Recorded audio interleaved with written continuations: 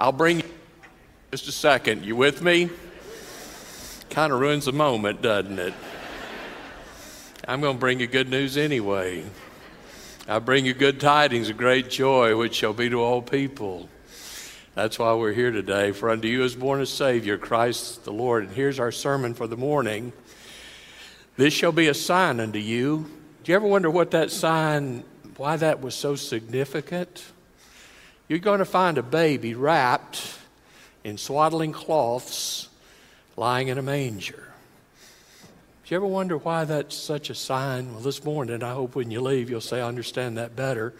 I found something new this week, new to me anyway. It's been around since the days of Micah, but I'm about to pop to tell it. So if y'all will bear with me, I'm going to get through the introductory part, and then we're just going to have fun. Is that good? God bless you. Today, while we're here celebrating Christmas, what a wonderful presentation by music today. And last Sunday evening, we were so blessed. Thank you, choir, and all you musical folks, and you tech team for reminding me when I'm on and when I'm not. Thank you for your nudging. I appreciate that. Today, while we're here, we sure have a lot of folks around the world that are hurting. I'm assuming you're reading in the news, China is doing a new crackdown on all Christians.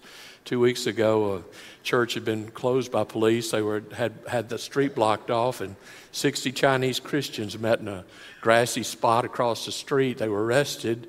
60 of them been put in prison, and their pastor hadn't been heard from in 2 weeks.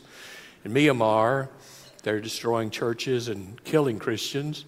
In India, there are places where there's a major crackdown today. In fact, today when you go to India, they forbid you to do missionary work. When we go, we train existing Christian leaders. But if you're an outsider, you're not allowed to do evangelism. Imagine that in India. So while we're here and we think everything's rosy, I don't know if you're reading the news, but we're not the most popular group in America. And the truth is, while we sing about the birth of a king in troublesome times, we need that same king to renew our hearts and fill our lives and expand our vision and give us a burden in these last days that all who need to know him will come not to a manger, but come to the Master, who's the ruler of the universe, so every knee can bow before him. Would you pray with me that with that kind of expectation? We're going to look at Luke chapter 2. Father, we surely are grateful for all the good blessings of God. We don't thank you as we ought, not because we're ungrateful. We're like spoiled children. We got so many toys and boxes, we don't even know where to begin to say thank you. We've been blessed with more than we need to eat, more clothes than we can wear, nicer cars than anybody in the rest of the world, mostly. We have fresh water and don't even think about it, clean air, and we don't think about that. We have medical care that's very readily available, and most of the world does good to get even some type of poultice or an herb to help them. Father, today we come to you because we've been saved. What a privilege. Of all the earth, you called us out to yourself. You gave us the power to be redeemed by the blood of Christ, changed forever, and made new in the image of your Son. We don't take that lightly, but then sometimes we don't take it seriously. I pray today you'll drive home the point anew that this Jesus, born of a virgin named Mary, was not just a cute baby that grew up with a wonderful life story. He's the mighty King, the everlasting Father, the Prince of Peace. So I pray today as we gather before you, we'll be mindful of who it is we're talking to, who it is we're studying, and who it is we're about to see come again, not in the stall of a stable, but come as the ruling King of the whole world. I pray this Christmas we'll look back with joy and forward with expectancy for the coming of the King. In Jesus' name, amen. If you have your Bibles, I want to invite you to open to Luke 2, and then if you don't know where Micah is, you can find that in your book of contents. It's the Old Testament. I'll give you a hint. But we're going to be in Micah in 2 verses, and mostly in Luke chapter 2. In Luke chapter 2, you remember the story of Jesus' birth, and sometimes when we come to this time of the year, we have questions. And I got to confess, I've been a Christian for a long, long time, and I've always wondered, why in the world didn't God make reservations for his Son?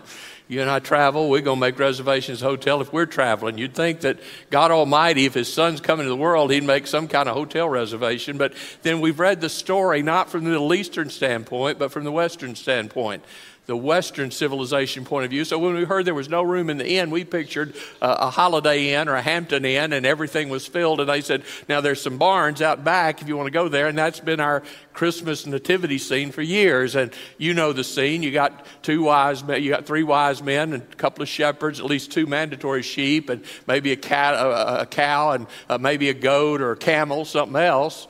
And that's totally false. Because truthfully, in the days of Jesus, it was not a wooden stable. Wood was precious.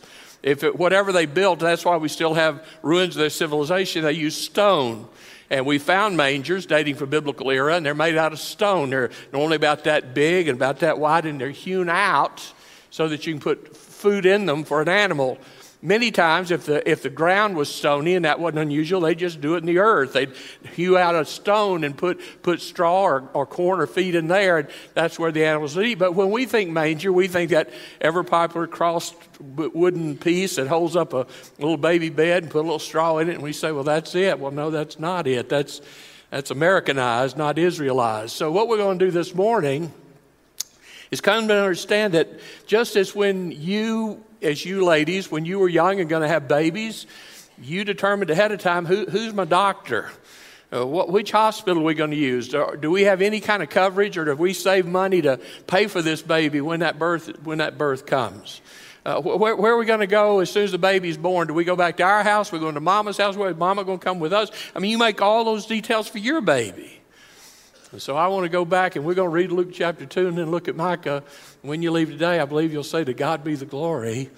What we've read in Western eyes, we're going to study with Middle Eastern views and come back away and say, wow, he did make provision.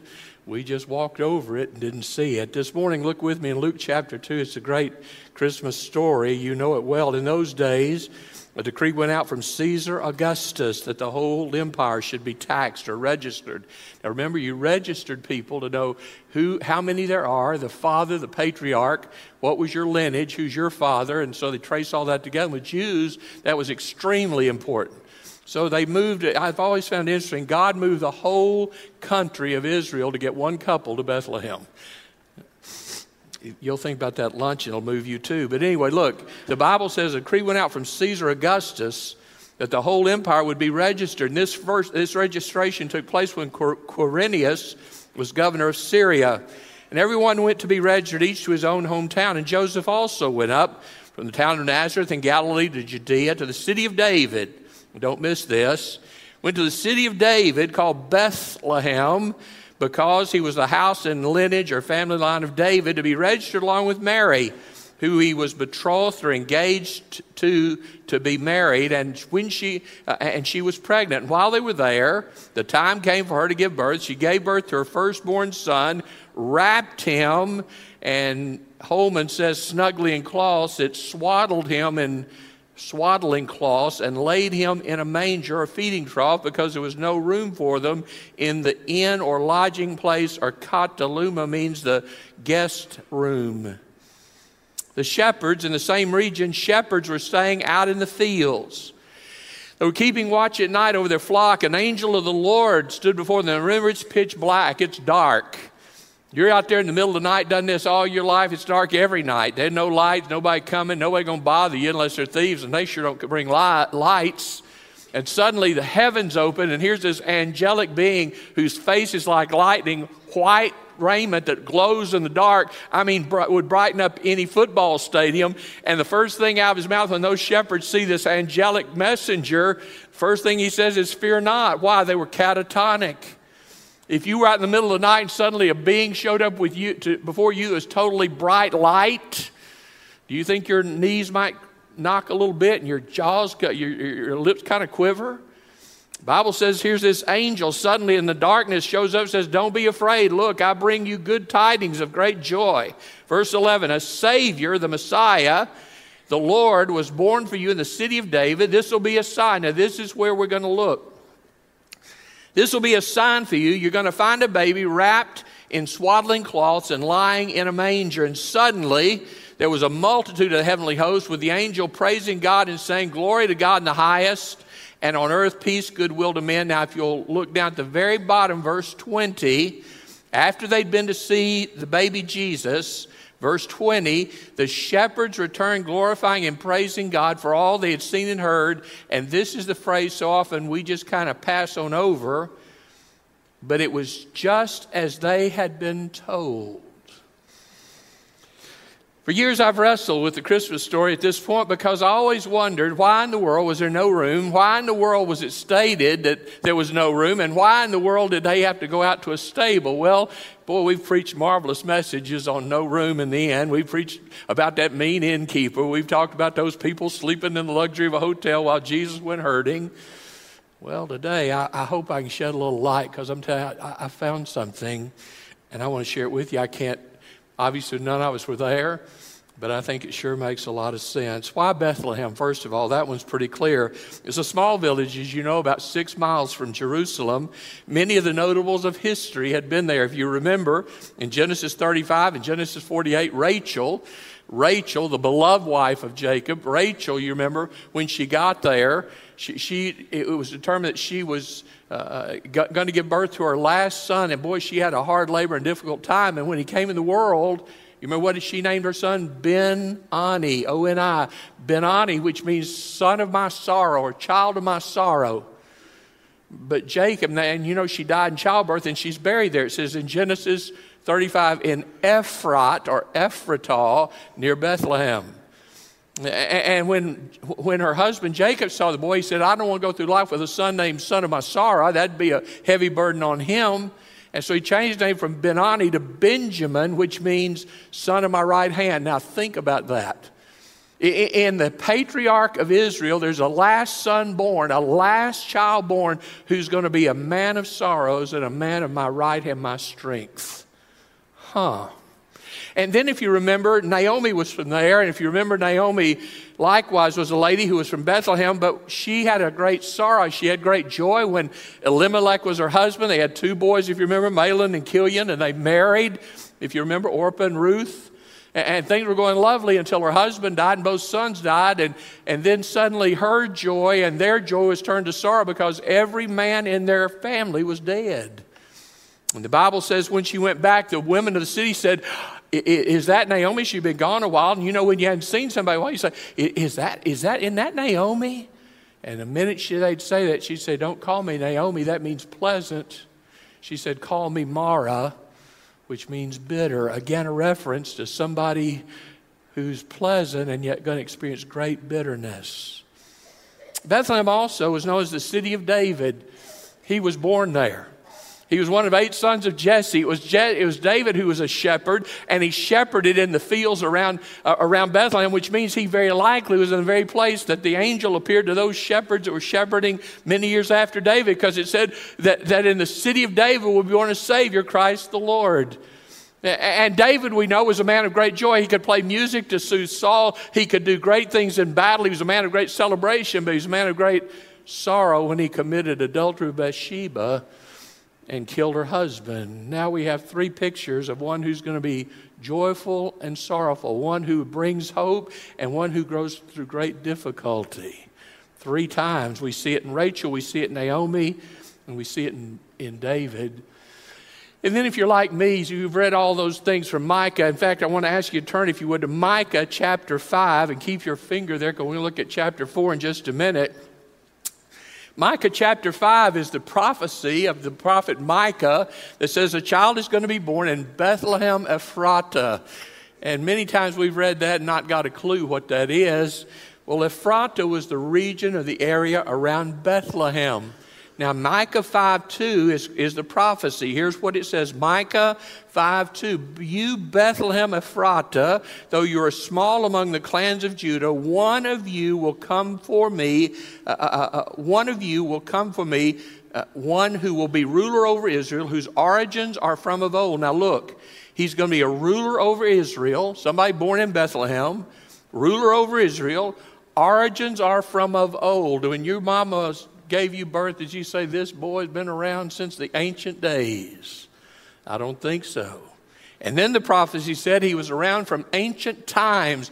That could only refer to God because each of us were only around at the moment of our conception. That's as far back as we can go, and from there forward we can go forward, but we can't go further back. But said this one is going to be from ancient days. Ephrata, I found something new in the name. Ephrat was a woman. Now, I wouldn't recommend you name your daughter Ephrat. I'm just saying. That may have been popular then. I looked on every list. It's not in the top 20 on any list. Ephrat. But Ephrat is a beautiful name. You know who Ephrat was? The mother of Hur. Do you remember Hur? H-U-R? When Moses was praying and Joshua was fighting the Midianites, you remember there was a problem because Moses' arms would get weary from praying and holding up the rod of God. And when his arms would go down, Joshua and Israel would lose. But as long as his arms were up in prayer, Israel won. And the Bible says two men came alongside him. You remember one was named Aaron and the other was named, very good, Hur. You know who Ephrat was? The mother of Hur. And do you know who her grandson was? An old man named Caleb. You remember Caleb when time came to go in and conquer a new land? He said, excuse me, may I be excused? I want to go over back to where I feel comfortable. And there's a place there. It says my strength is still, he's 80 years old. Said my strength is still like that of a youth. I want to go back and I want to claim my land. But you remember Caleb? He was one of the spies who said we can take this land of promise because God gave it to us. The home of Bethlehem, Ephrat, Bethlehem's the name house of bread. It's the city of David, city of Rachel and Jacob. It's the city of Caleb who said, give me this land. But then when we say it's the house of bread, what does that mean? It was Jesus who was tempted, first of all, to break bread. First temptation, you remember Satan said it worked on Adam. Food worked on Adam. Let's try a food temptation on this new Adam. And he came and offered him bread, you remember? And the Bible said, Jesus said, man shall not live by bread alone. So grateful he didn't break bread with Satan, we wouldn't have had a Savior because he would have been his knee to the enemy. But the Bible says if Jesus not only born in the house of bread, he said, I am the bread of life. It was Jesus who said, I want to give you my body. This bread is my body offered for you. The one who was born in the house of bread was the one who was ready to give bread for those who hungered and thirsted for righteousness. He is the hidden manna spoken of in Scripture. He's the one ready to give life to those who are famished from eating the junk food of the world. The Bible says Bethlehem Ephrata is the place. Well, secondly, we know that it was in the fields where shepherds were. Now, I'm not going to take a great deal of time to talk about shepherds, but shepherds are an interesting study simply because they were so much a part of history. You understand one of the first professions was shepherding. Do you remember in the Old Testament, Adam and Eve had two sons, Cain and Abel? Cain, it says, tended the soil. It says Cain tended the soil, but Abel kept the sheep. Pardon me? As early as Adam and Eve, there was just outside the garden when they were cast out opportunities for tending the soil that they'd said, God said, you're going to have thorns and thistles and sorrow and bleeding and sweat of your brow. But there was also a man who raised and tended sheep. His name was Abel. You remember when it came time for offering God worship? Remember Cain said, I'll just give what I got. It doesn't matter. God will take whatever. It doesn't matter. That's what Baptists say. It doesn't matter. We can do what we want to. I don't have to. That's old law. I don't do that. You know. You might ought to rethink that. Because the Bible says when Cain brought his offering of fruits and vegetables, God said, I don't accept your offering. Because the redemption of man is not by the shedding of sap. But when Abel brought of the flock and killed a lamb, his worship was accepted, and it made Cain so mad he killed his brother. The great men of history were shepherds. Abraham was a shepherd. Jacob was a shepherd. Moses and David, all shepherds. In the time of Scripture, you could measure a man's wealth by how much acreage he had and how many cattle or camels or sheep he had. For instance, Job, it says, was the wealthiest man in his day in Job 1:3. It says he had 7,000 sheep, 3,000 camels, 500 yoke of oxen, and 500 female donkeys. And they were all killed, along with 10 children. And the end of the book, you remember, God gave him back not what he had, but gave him more. And the end of the book, it says that he was given 14,000 sheep. And people said, wow. You always measured wealth by the number of sheep. Now, to have that many sheep, you better have some good shepherds, because 14,000 takes some doing and organizing.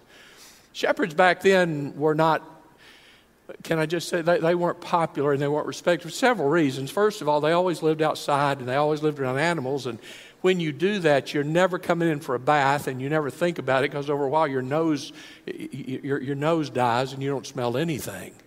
But the bad thing is, if you've always lived out around sheep and you sleep on the ground and you eat outside and then you work in the heat of the sun and you get hot and sweaty, well, before long, people can smell you coming before you get there. I mean, it's just awful. So shepherds were considered dirty. Secondly, because they were always outside with animals, they could not fulfill the requirements legally to be a holy Jew or an acceptable or Orthodox Jew. They couldn't make the holy days. Why? I got sheep. Some of you grew up on a dairy farm, and I've heard you say, we didn't get vacations because cows going to give morning and evening every day regardless. You don't just say, I'm going to take 2 weeks off. And so shepherds couldn't just leave the flock. That means they couldn't go the holy days. They couldn't go to Passover. They couldn't do all those things that most people do because they were tending the flocks. Shepherds wore sheep. They literally lived off their sheep. And so shepherds would take a sheepskin or either turn the wool under or turn it this way with fleece underneath, and they'd wear that. It's like a mantle. They'd cut a hole for their head. They remained sleeveless so they could either defend if they needed to or pick up a sheep. They didn't want their arms encumbered. And then they'd take a large leather belt, and it had to be heavy duty, if you can imagine a sheepskin, and they'd tie that baby off so it kept the clothing close to their body and yet gave them full mobility. At night, they'd take that off, and they literally, in cool nights, they'd literally curl up in a fetal position underneath that outside mantle of sheepskin. It's what would keep the night air away and allow them to sleep if they weren't on duty watching the flock. This belt that they wore was for a purpose. It not only held them together, but it also carried, many times if they did not have an extra leather strap, they'd tie the bag to the belt. And the bag was a goat. They cut off its head and they kept the body intact, and then they just tied the legs together so that this goat skin provided everything for them to carry their food or their sling or their stones that they were going to throw it to use the sling to fight with. Whatever they needed, they carried in a goat skin, and they either had a leather strap or they'd affix it to their belt, and it's right there handy. When they needed it, they could get what they needed. They wore the belt for the purpose also of giving them some degree of strength around their midsection. And we know that shepherds also not only had a belt, but they had a sling. The sling would they'd take goat hair and they'd weave that together to make the string part, and then they'd take a little patch of sheepskin or something to make the pouch part. And by day, they use this for sport. In crisis, they'd use it as a weapon. Did you ever wonder how did David know how far away or how close he needed to be to Goliath to put in a final blow in one stone? And how did he know how big a stone to use? And how did he know the stone wouldn't curve or roll? Sometimes when you're skipping a stone of water, it'll do a dipsy doodle if it's too flat. How did he know? Because by day, if you've got guys in the field today and they don't have a lot to do, they're just out there waiting on something, if there's a body of water, they'll all be out there pitching rocks in the water just for enjoyment. Some of you say, Pastor, the most terrible thing and the best thing that ever happened to me was when this tragedy hit. I'd been a pretty nominal Christian. I was prone to wander from the shepherd, but when that tragedy hit, he drew me close and kept me so close. I got to tell you, my fellowship with him has been sweeter than it ever was before since that. Shepherd had a sling and a staff. He had a rod, and he had the ability to carry a wayward sheep. He also would keep with him a flute or a pipe. David may have had some type of stringed instruments because he often talks about the harp. But they'd play the pipe primarily in the evening, sometimes in the daytime if the sheep were grazing pretty calm. It did two things. First of all, the sound of a pipe would cause the sheep to recognize the sound of their shepherd's pipe, and it kept them close. Secondly, the sound of a pipe, if you hear a flute, it's not an instrument of terror, it's an instrument that's soothing. So these sheep out there, if they're hearing a soft sound, it keeps them calm. And then if you're playing a pipe, it also allows you to entertain yourself on those long, long days and nights. Remember, they were out there, they lived in those fields. They didn't stay till 5 and go home. Home was right where those sheep were. Well, you'd need some entertainment too. And then they always had a good sheepdog. You and I both have seen shepherds today, and they have a good sheepdog for this reason, because that sheepdog can keep those flocks moving where you need them, and they can chase those wayward sheep back in quicker than a shepherd can get there. But they also help you if you have a predator. A dog will turn on that predator alongside the shepherd and keep him at bay until the shepherd can deal with the predator in death. They were watchful. They had to provide water and grass for their flocks, and they competed with other shepherds for the available grass and water. Even in the rich areas, there were times of the year that grass and water was not always plenteous, and there were lots of herds, and so you had to watch to make sure that you could get what you needed and be there at a time the other shepherds weren't there, and not have to go to battle over who's going to drink the water. They were watchful against thieves, and they were watchful against predators, and they were watchful for diseases. When a newborn lamb was born, it was very fragile. And so a shepherd, because he was a tender shepherd, he'd take that lamb and he'd put it in the bosom of his cloak above that leather belt. And there the lamb was secure. He felt safe. He's right against the chest of the shepherd. And as the shepherd walked, he wasn't going to fall because that belt provided the support beneath. And the way that mantle was wrapped, he knew he wasn't going to come out because it was secure. And so that little sheep developed an affinity for the shepherd from the beginning. Have you noticed a newborn baby? How quickly they know who mama is? No wonder for 9 months that baby was right here. And once they're born, it's that mama who's up feeding that baby. It's that mama who's changing that baby. That mama who's talking baby talk to that baby and bathing that baby and feeding that baby and making sure that baby is okay. Even a baby lamb would come to know the shepherd, because in those first days, the shepherd would carry the sheep. The Bible says the shepherd's sheep know him. They know his voice, and he calls them by name. Do you ever wonder what that means? A good shepherd in the evening would take a spot between maybe a rock and himself, and the other shepherds, along with the sheepdog, would gradually move those sheep through a very narrow, where have I heard that? Narrow is the way and straight is the gate that leads to life. A good shepherd would take the flock and they'd move them through a narrow passage, and the shepherd would use that shepherd's staff. And he put it on the rock low enough that the sheep had to stop for a minute, and he'd check and say, is that one mine?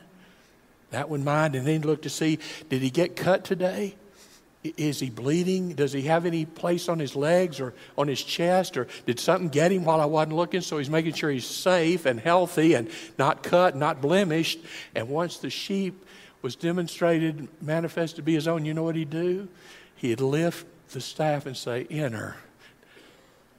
Enter. One of these days, I'm going to round the corner of the master shepherd.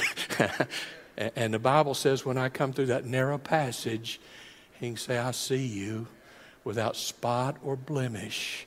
Child of God, welcome home.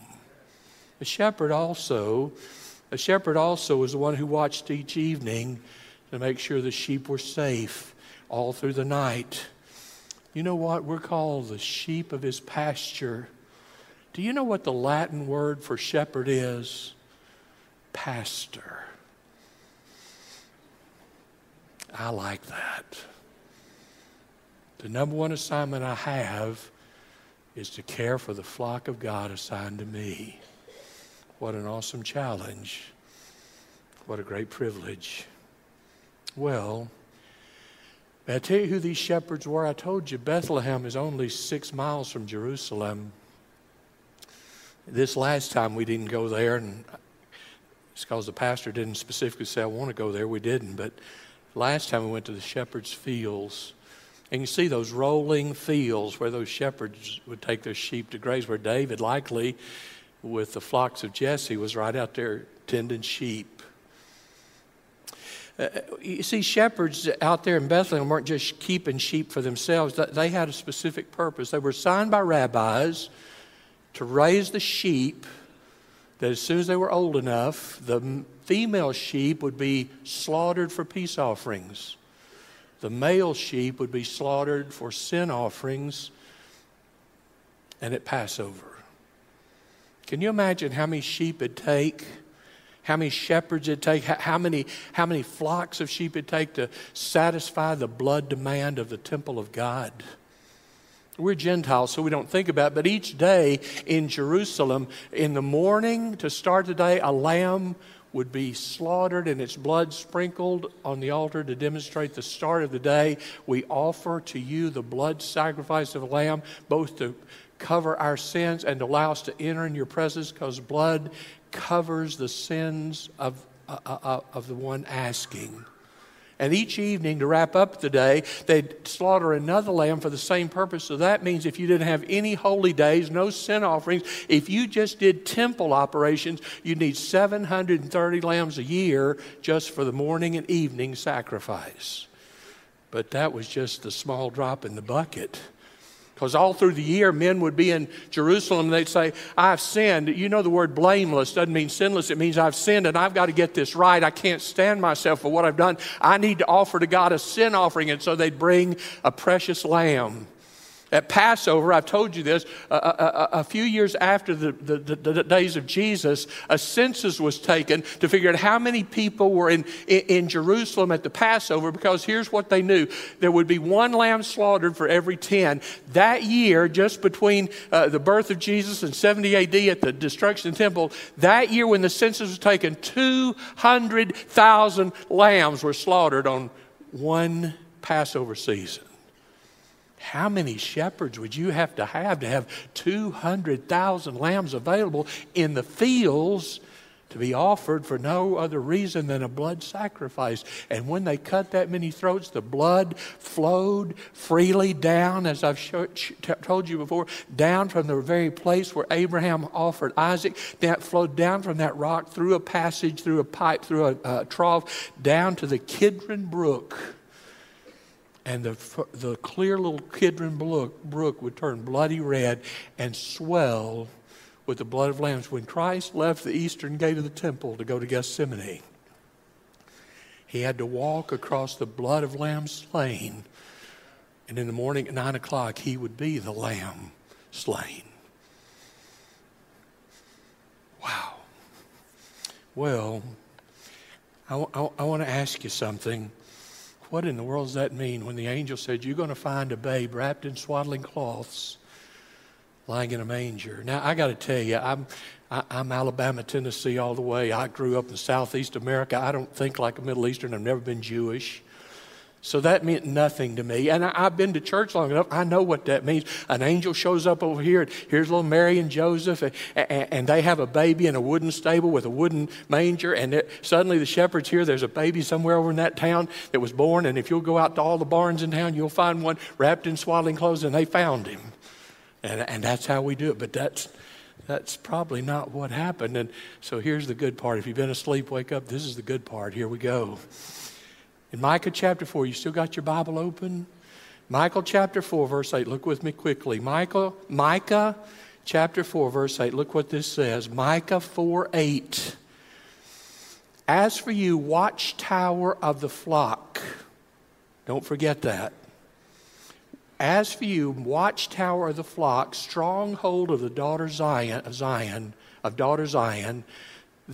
the former dominion will be restored, meaning you're going to be a great nation. Kingship will come to daughter Zion. Now, what in the world does that mean? As for you, watchtower of the flock. Do you know what the word is? You may want to write this down. In Hebrew, 2 words. Here it is. Migdal, Migdal, Migdal, Eder, E-D-E-R, Migdal, Eder, E-D-E-R. It means, and translated, tower of the flock. I found a new study this year that I'd not seen before through reading an old book my daddy gave me years ago, and I'm finally getting around to time to read some of them. This one was written by Alfred Edersheim, a converted Jew and scholar. In 1899, he wrote a book called The Life and Times of Jesus the Messiah. And he gives credit to breathe. He's the one who gets credit for breathing new life into a passage in Micah that finally answers a lot of those questions preachers and concerned laymen have had for many years. First of all, it establishes that there's a place called Migdal Eder. It's mentioned in Genesis 35, by the way, as a place where Rachel died, and she gave birth to Benjamin. Migdal Eder is a place mentioned where Rachel died and gave birth to Benjamin. Micah 4 establishes the expectation of a godly king that's linked to that place, Migdal Eder, Tower of the Flock. According to Jewish writings, the shepherds of Bethlehem would tend the sheep for the temple sacrifices. Now, this is the part that I never thought about. You know how particular Jews are about making sure everything is proper according to the rabbinical writings and to the law. It states in the Mishnah that there's to be a place for these sheep to be born so that it will be ceremonially clean. So if the temple lambs had to be born in a place that was ceremonially clean near Bethlehem, Joseph knew about Bethlehem as his hometown and the place of his family. He would have known of a place for the birthing of sacrificial lambs in and near the place of Bethlehem. It would have been a clean place, a ceremonial, purified place for the birthing of the lambs for the temple. And history says, in the Jewish writings, they would tend the sheep for the sacrifices, and when a lamb met the sacrifices for the Passover sacrifice, the shepherd at birth would wrap the lamb in swaddling cloths for two reasons. If the night was cool, it provided additional warmth. But because the lamb had to be without spot or blemish, one of the greatest risks, and again, you're around stone. The area of the fields many times is rocky. There's places where it's uneven. And if a lamb's going to hurt himself, that newborn lamb, as you know, they're wild and they just kick and run. And like wild, the best way to calm them down is to wrap them in cloths and put them in a manger so that they're isolated and up high enough that they can't move and you can watch them because they're right here. So did you ever wonder, how did they know where to go instantly when it said, here's the sign? You're going to find a precious little lamb that's been born tonight, wrapped in cloths to swaddle him, and you're going to find him in a feeding trough. The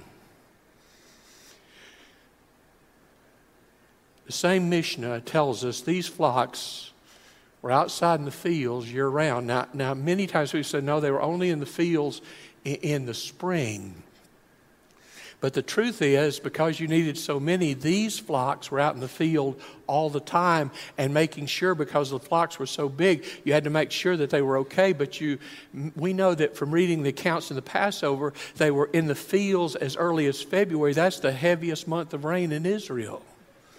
So if these lambs are out there on their own, somebody better be taking a real close eye of those lambs, because when's the time that a lamb or a ewe lamb is most vulnerable to a track of a predator? A ewe is most vulnerable when she's about to give birth because she can't move quickly. And when that new baby is born, it's very susceptible because it's the weakest in the flock and it makes it ready for a predator's attack. So what is Migdal Eder? In ancient times, there was a tower there, a military establishment there to keep watch over the areas leading up to Jerusalem. And at Migdal Eder, there's a picture today of what one would look like. It has a rock. Everything was rock. They built it out of rock, not unusually large, maybe 25 feet, 30 feet up. And you'd be able to go up to look out. But at the bottom would be a place for you to keep your animal and perhaps your bedding, and it would be a place that could be kept somewhat clean. When the shepherds needed a birthing place, they needed a place that was safe, protected, ceremonially clean, and had easy access to get in from the fields with the ewe lambs about to give birth. And the minute that lamb was born, they had everything they needed, from mangers to put the newborns, mangers for eating. And by the way, where did Joseph get those cloths? Well, if Jesus was born in the Tower of Migdol, suddenly now there's a room, ceremonially clean. There's a place for a lamb to be born, which was not at all unusual. There's a place for him to be put in a manger, wrapped in cloths, and easy to find. Now, one other thing about cloths, we're going to wrap this up. There was a second time that a lamb was wrapped.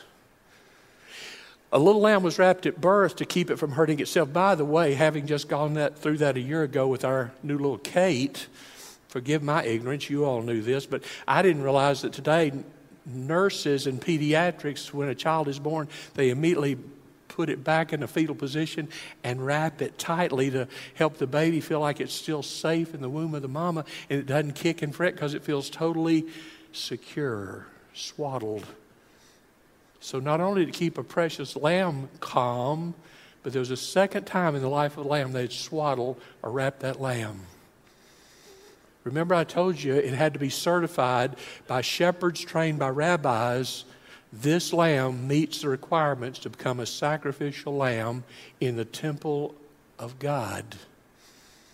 And so before it made the trip, that last few mile trip from Bethlehem to Jerusalem, which would be its last, the shepherd, once it inspected it, would wrap it tightly in swaddling cloths to prepare it for the journey of death. Twice in the life of Jesus was he wrapped. Once in his birth, in a place of birthing of lambs, was he wrapped and placed in a manger. And when the angel said, "This will be a sign unto you," the shepherds didn't have to ask, "Now where is that?" They had been in there many times for the birthing of the ewe lambs to give birth to their precious little one. But what about that second wrapping?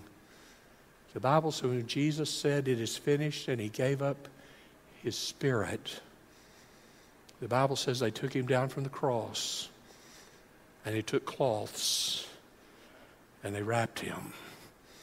And they wrapped his head separately, John 19, and they wrapped his jaw, and they wrapped his head in a piece that was separate. We know that because when Peter ran past John to get in the tomb, it says he found the burial cloths and the headpiece lying separately. The second time a lamb was wrapped was when it was time for death. The time that Jesus was wrapped a second time was when death had claimed the life of the Lamb of God.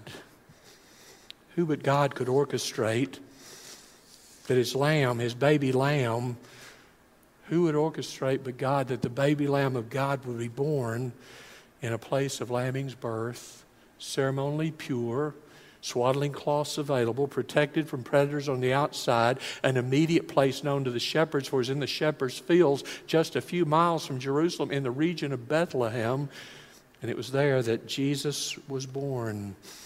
It sure has helped me to get the troubled questions I had for many years. Why didn't God provide a place for Jesus to be born that was safe and clean and ready?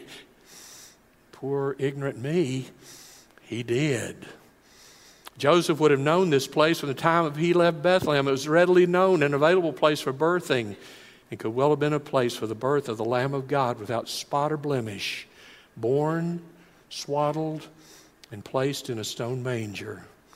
The ceremonially clean birthing room for the lambs of God who would die for temple sacrifices, the Savior of the world who would die for the sins of the world as the Lamb of God may well have been born in the birthing center for lambs who would offer their lives in Jerusalem for Orthodox Jews. Abraham offered Isaac just a few miles from there. Abraham offered Isaac just a few miles from there. When Isaac was ready to go up on the mountain, you remember what he said? Father, we have the wood, we have the fire, we have the knife. Where's the sacrifice? Abraham said the Lord will provide himself the sacrifice, and he did. He provided for Abraham, and God provided for all of us who've been saved by the precious Lamb of God, his beloved Savior. His beloved Son and our powerful Savior. Last Sunday night when Selah was here, they sang a song that's somewhat dated now. That just means it's a few years old. Used to be, that'd be centuries. But a few years ago, we sang a praise song that they sang, and I'm not going to quote all of it. I just want to talk about the verse that talks about Jesus. They introduced it, said this is one of the clearest testimonies of the Trinity in any song. And you remember it talks about the Savior and the Spirit and our Heavenly Father. I want to just read about our Father, not because I'm trying to ignore verses, but I just want to read about our Father and about the Savior. Listen to what it says. Almighty infinite Father, faithfully loving your own, here in our weakness you find us falling before your throne. Wonderful, merciful Savior, precious Redeemer and friend, who could have thought that a lamb could rescue the souls of men? You're the one that we praise, Lord. You're the one we adore. You give the healing and grace that our hearts always hunger for. Oh, yes, our hearts always hunger for. Unto you is born this day a Savior, Christ the Lord. And this will be a sign unto you. You're going to find that baby. May I use Nick's version?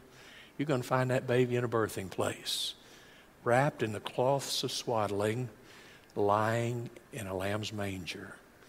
And suddenly there was with the angel a multitude of the heavenly host praising God and saying, glory to God in the highest, and on earth peace, goodwill to men. And the minute the angels disappeared, the angel said, let's go and find that place just as the angels told us. And the last verse of Luke 2 says, and when they returned, they said, it was just as we were told. What does that mean?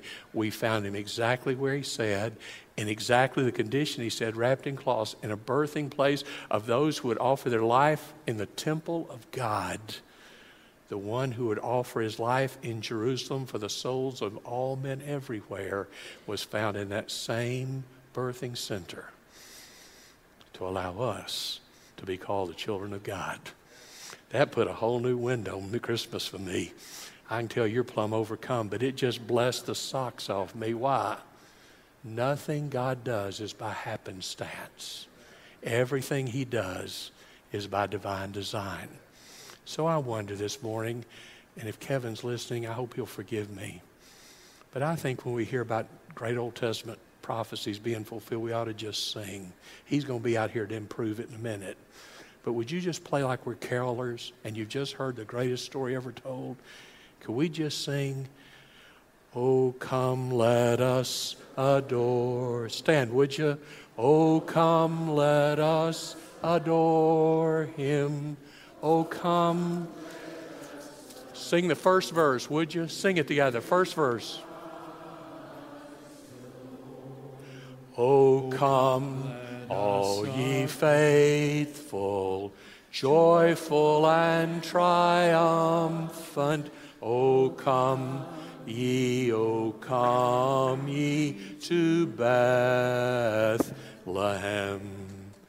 Come and behold him, born the King of angels. Oh, come, let us adore him. Oh, come, let us adore him. Oh, come, let us adore him. Pray with me, would you? As we've talked this morning about the birth of the King of Glory, the one who came once in a manger won't return that way. The one who came as a babe wrapped in swaddling clothes won't come that way again. He came first to time as the Prince of Peace to offer himself a ransom for many. But when he comes back, he'll come as a reigning King of Glory on a white horse that with his vestments dipped in blood, and on his thighs written, the Lamb of God, the one who is the King of Kings and the Lord of Lords. Today I invite you, if you do not know him this Christmas, come now. You are looking for a place where you can serve and honor Jesus and grow in the faith, come be a part of this church. Come now and tell one of our pastors we want to join here. Or maybe you say, Brother Nick, I just like to come and pray and ask God to deal with me this Christmas in a new and fresh way to make my heart tender to him. In a moment, Brother Kevin's going to lead us in a marvelous song. But could I just invite you today, come to Jesus, would you? This Christmas, would you come to Jesus? Father, speak to us now. You're the one who provided for us. Now draw us near through your Son. In Jesus' name, amen.